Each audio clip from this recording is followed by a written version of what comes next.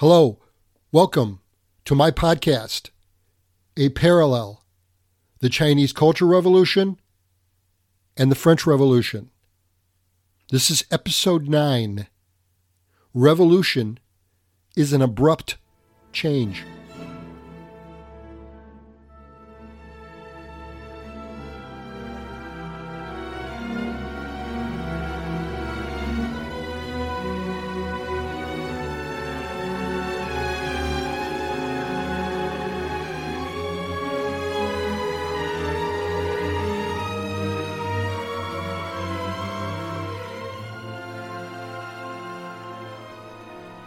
In my last episode, I discussed that France was at war with Europe. There was a new National Assembly. The king had been arrested. He was tried and executed. In China, war preparations continued over border issues with the Soviet Union. And China declared martial law and conducted more political purges. In this episode, I want to talk about the fallout from the king's execution. The war with Europe grinds on. More European nations get involved in the mess created by France. The Committee of Public Safety springs into existence, and another French Constitution is promulgated. In China, Mao launches yet another campaign, this one called the One Strike and Three Antis campaign. Lin Biao's sun rises and then sets, becoming Chairman Mao's newest enemy. Also, China reaches out to the United States. I want to begin the episode with a quote from Ambrose Gwinnett Bierce, an American author and writer in the middle of the 19th century. Quote, "Revolution is an abrupt change in the form of misgovernment." End of quote. The execution of King Louis XVI marked another turning point in the French Revolution. Certainly, killing a nation's leader was a bold statement, and obviously irreversible. Immediately following the king's execution, the National Assembly struggled with internal divisions again. And there was also new issues. The war, or the wars on the Vendée, that I'll talk about in the next episode, was a problem. Remember, the National Assembly's vote to execute the king was not unanimous. But once the deed was done, the course was set. At that time, the Jacobins had control of the government, and they were the most radical. But there was also the less radical parties, such as the Girondists. They were more moderate than the Jacobins, and they wanted to end the monarchy just like the Jacobins did, but that's where they differed, was beyond that. What to do about the revolution at that point? There was a split. The Girondists wanted to reset the revolution back to its original causes. The Jacobins, however, wanted to push further than had been the original causes of the revolution. They wanted to create a new society free from the past. The Jacobin-controlled National Assembly established a new calendar based on a 10-day period, negating the importance of Sunday. The Assembly also created new names for the months based on natural phenomenon. The most familiar leader amongst the Jacobins that I've mentioned him before was Maximilien Robespierre. He coined the famous slogan from that period, liberty, equality, and fraternity, and it became the nation's new motto. He was so dedicated to the revolution, he became known as the Incorruptible. His rise to power eerily parallels the rise of terror and the next phase of the revolution, known as the Reign of Terror, a period lasting about 10 months and famously symbolized by the guillotine. Robespierre was generally liked by the citizens. Notably, he was a passive man who earlier denounced capital punishment. But as the revolution matured and Robespierre's views changed, he eventually encouraged the violence and killings as a means to achieve the Jacobins' ideas of a virtuous society.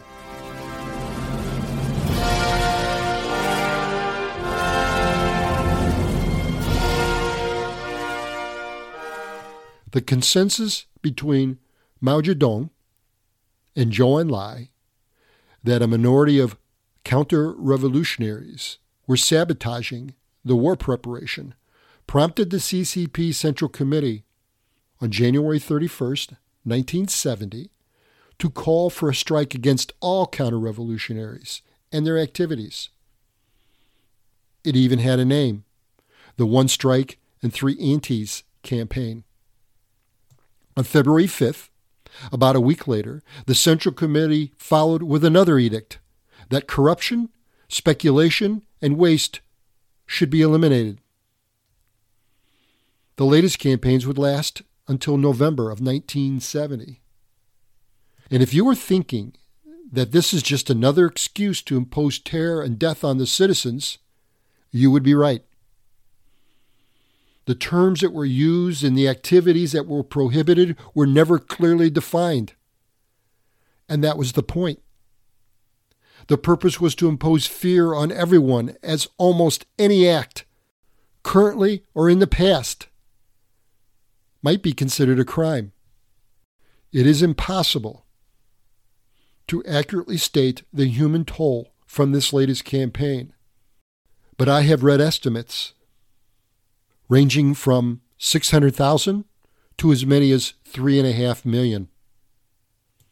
As soon as Liu Shaoqi's body was cremated, the process of choosing his successor began.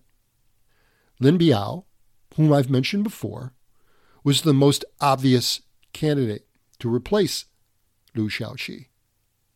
And as I have already mentioned, Mao had been growing increasingly leery of him. The contemporaneous war preparation and martial law put the military into a prominent position. Lin Biao, of course, was in charge of the military, which is one of the reasons why Chairman Mao was uncomfortable with him. Mao did not like sharing the spotlight. The bodyguards protecting Chairman Mao were army members. Mao began to suspect they were spying for Lin Biao and reporting back to Lin Biao.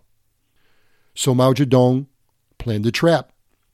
Once the trap was sprung, it caught Chen Buda, the nominal leader of the Cultural Revolution Group, you'll remember him, and exposed him as a Lin Biao supporter.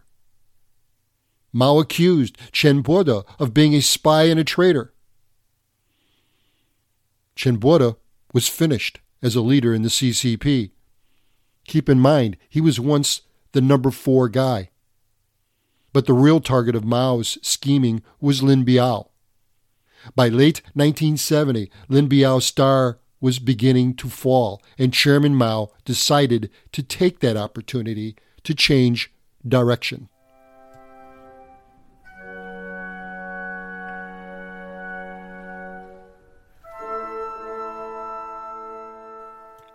The arrest, trial, and execution of King Louis XVI was one thing, but remember, France was still at war. Throughout the autumn of 1792, the French military continued to surge eastward and into enemy territory with little resistance.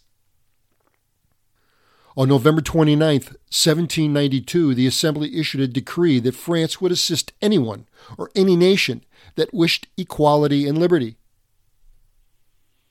On December 15th, French generals were allowed to introduce the full state of French programs to the occupied territories. All taxes, tithes, feudal dues were abolished. So was nobility and privilege. In the ultimate hypocrisy, France was engaging in conquest and terror and tyranny when just 2 years before it was renouncing it. There were plans to annex Belgium and establishing the eastern French boundary at the Rhine River. The problem here was that at that time, some of that territory belonged to the Dutch, and the English had a pact with the Netherlands to defend her. Let's be clear. England had no desire to intervene or interfere in the French Revolution, as long as it did not implicate the English's interests. But by invading Belgium, that got England's attention. Both the English and the Prussians had guaranteed the protection of the Netherlands, and England prepared for war. The execution of the king in France precipitated the final move by England. On February 1st, 1793, the French Assembly declared war on the Dutch. France was essentially giving its middle finger to Europe. The French were determined to spread their movement everywhere. Throughout the spring of 1793, France continued to annex territory. At the same time, the English were talking with Spain. Spain was equally appalled by what was happening in France. And in March of 1793, Spain expelled the French legation. France retaliated and declared war on Spain. Spain and England responded, forming an alliance and blockading the French Mediterranean coast. The English also convinced the Russians to join the campaign against the French. Within 6 months following the execution of King Louis XVI, most of Europe had aligned itself against the French. And it did not take long for the Allies to take back what France had obtained. It happened quickly. The sudden reversal of fortune for France caused paranoia and national anxiety. The reasons for the sudden reversal and collapse of its front are not subject of my podcast and beyond my scope. But the good news for France was that throughout her European wars during the French Revolution, the Allies never seemed to get too far inside France before faltering. The Allies suffered from disunity, and they were unable to ever amount and sustain a coordinated drive deep into France.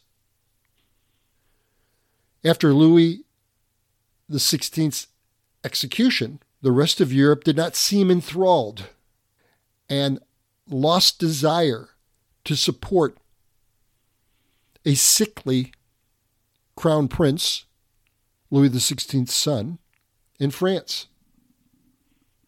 England was also more focused on securing Belgium for Austria and defending the Netherlands. Russia soon lost interest and seemed to get cold feet. Despite the French setbacks, she pressed on with the war effort. In August of 1793, the Assembly passed the Levée en masse, basically forced conscription of all unmarried males between the ages of 18 and 25. All other citizens were to serve the war effort in other ways: manufacture, transport, medical, and lodging. The assets of the nation were now at the disposal of the prosecution of the war. The levy swelled the military to over 1.1 million troops by September of 1794. That would make it the largest armed force ever seen in Europe at that point. What the French military lacked in training and experience, they made up for in numbers. They overwhelmed their enemies. And the French pushed back again, recapturing Toulon in December of 1793, a key role being played by a 25-year-old junior officer of artillery, Napoleon Bonaparte. Within 2 months of that time, December 1793, he would become a general.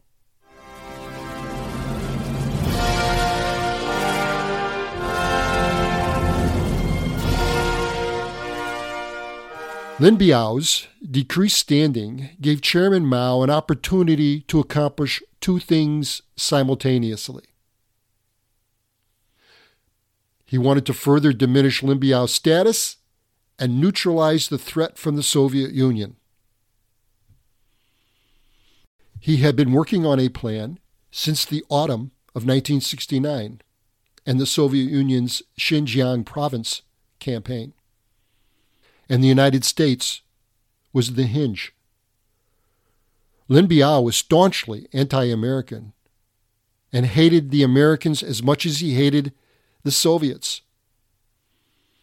At the same time, the war in Vietnam was raging, and Chairman Mao knew China and the U.S. had a common ground on their interests in Vietnam. The U.S. did not want Chinese troops in Vietnam, and China did not want to be attacked by the United States. Lin Biao was in Mao's way of any friendly overtures to the United States. Likewise, President Richard Nixon distrusted Moscow more than Beijing, and he wanted China brought into the international community. With that background, ambassador negotiations between China and America began. In early 1971, the Chinese table tennis team competed in an international tournament in Japan. There, the table tennis team invited the United States table tennis team to visit China. They accepted the invitation. With the American team, diplomats followed. Soon after the ping pong team visited China, Nixon's National Security Director, Henry Kissinger, was invited to China. He, of course, accepted. And despite the United States' long-standing treaty with Taiwan, a very touchy issue for China, Kissinger visited China anyway, and offering China full diplomatic relations. Kissinger even promised China a seat at the UN. It's also been alleged Kissinger shared with China intelligence about the Soviet Union. Stupidly, Kissinger never requested anything in return from China. But the trip was kept a secret. In January 1971, President Nixon addressed the United States about his preparatory plans to visit the People's Republic of China. The news instantly had the intended effect that Chairman Mao sought. International attention shifted from Moscow to Beijing. Mao rightfully crowed that he had caused the United States to kowtow to him. Understand, those are just merely words that Chairman Mao used. I have no idea if any American actually kowtowed to Chairman Mao, but figuratively, that is what it can be seen as. As the People's Republic of China and the United States moved toward diplomatic relations, the split between Mao Zedong and his heir apparent grew wider.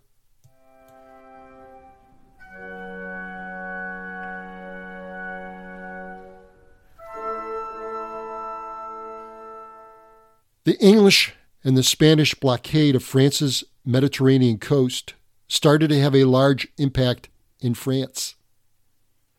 Most major commodities, sugar, soap, coffee, and candles, all experienced large price increases. Violent clashes broke out in all the major French cities. This was mixed with the unpopular levée en masse, and resistance to the revolution became more ominous. Counter-revolution clashes had to be suppressed by the French government. The biggest insurrection was happening in the Vendée region. I'll get to that in the next episode. At this point in time, in early 1793, you will recall the war was not going well for France.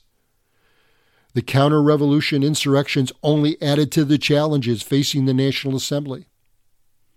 From this time came the Assembly's answer, the Committee of Public Safety. Originally a 25-member committee and later reduced to 9 members, its goal to be the executive arm of the nation. It was believed a more efficient and less cumbersome body than what it had replaced.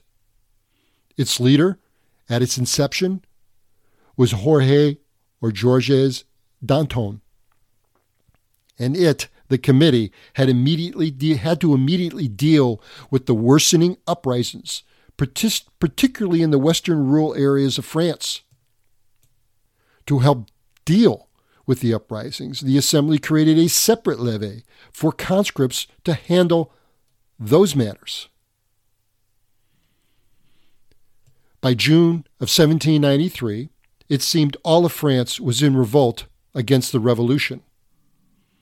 Partially to mollify the unpopularity, the National Assembly in the summer of 1793 voted to draft another new constitution. When it had a draft ready, it provided for a unicameral legislature elected annually. The new constitution was prefaced with a significantly modified Declaration of Rights. It guaranteed to all citizens public assistance when in need, a state education, and the right to insurrection against oppression. On August 10th of 1793, the document was promulgated. Theoretically, the National Assembly's work was finished at that time, and it could dissolve itself and make way for the new government created by the new Constitution. Maximilien Robespierre, however, believed the new Constitution could not take effect at the time of war, and so its operation was suspended.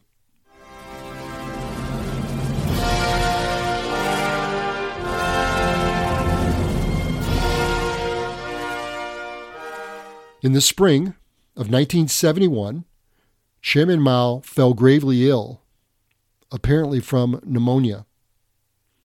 Publicly, however, he blamed Lin Biao, claiming that he tried to poison him.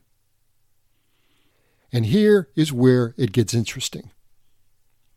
On September 12, 1971, a strange plane crash in Mongolia took the life of Lin Biao, his wife, his son, and others. It is not clear if the plane was a commercial, civilian plane, or a military plane. Everything about the incident is shrouded in mystery. The story goes that for months leading up to the crash, Lin Biao was worried he was in danger and that he should escape China. Now remember, at that time, Lin Biao was the heir apparent ruler of China.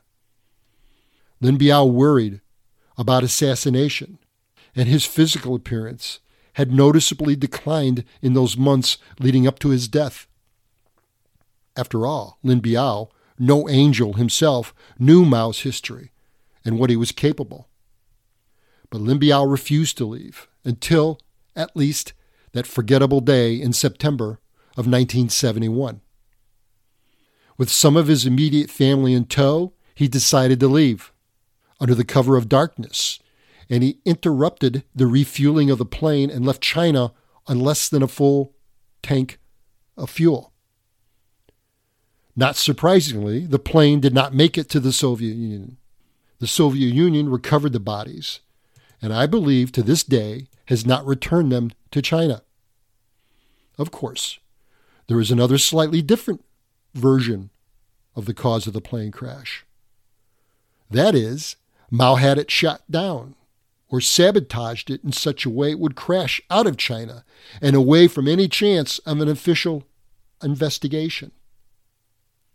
There are stories that Chairman Mao was visibly shaken by the news of Lin Biao's death and became ill and depressed.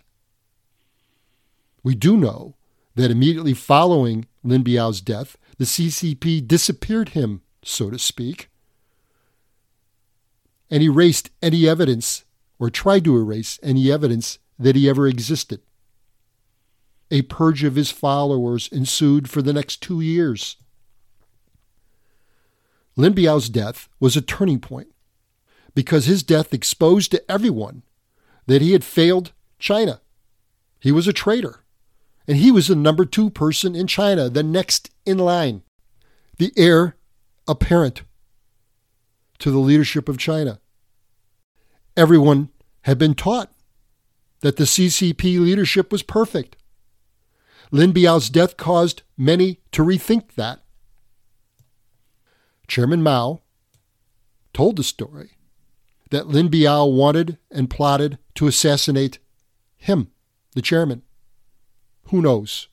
Certainly, Mao Zedong benefited from the death of Lin Biao. Whatever physical or emotional effect his death had on Chairman Mao, within 2 months of his death, Mao was planning his next move. After Mao recovered, he relaxed some of his controls. He reached out to reconcile differences with former enemies.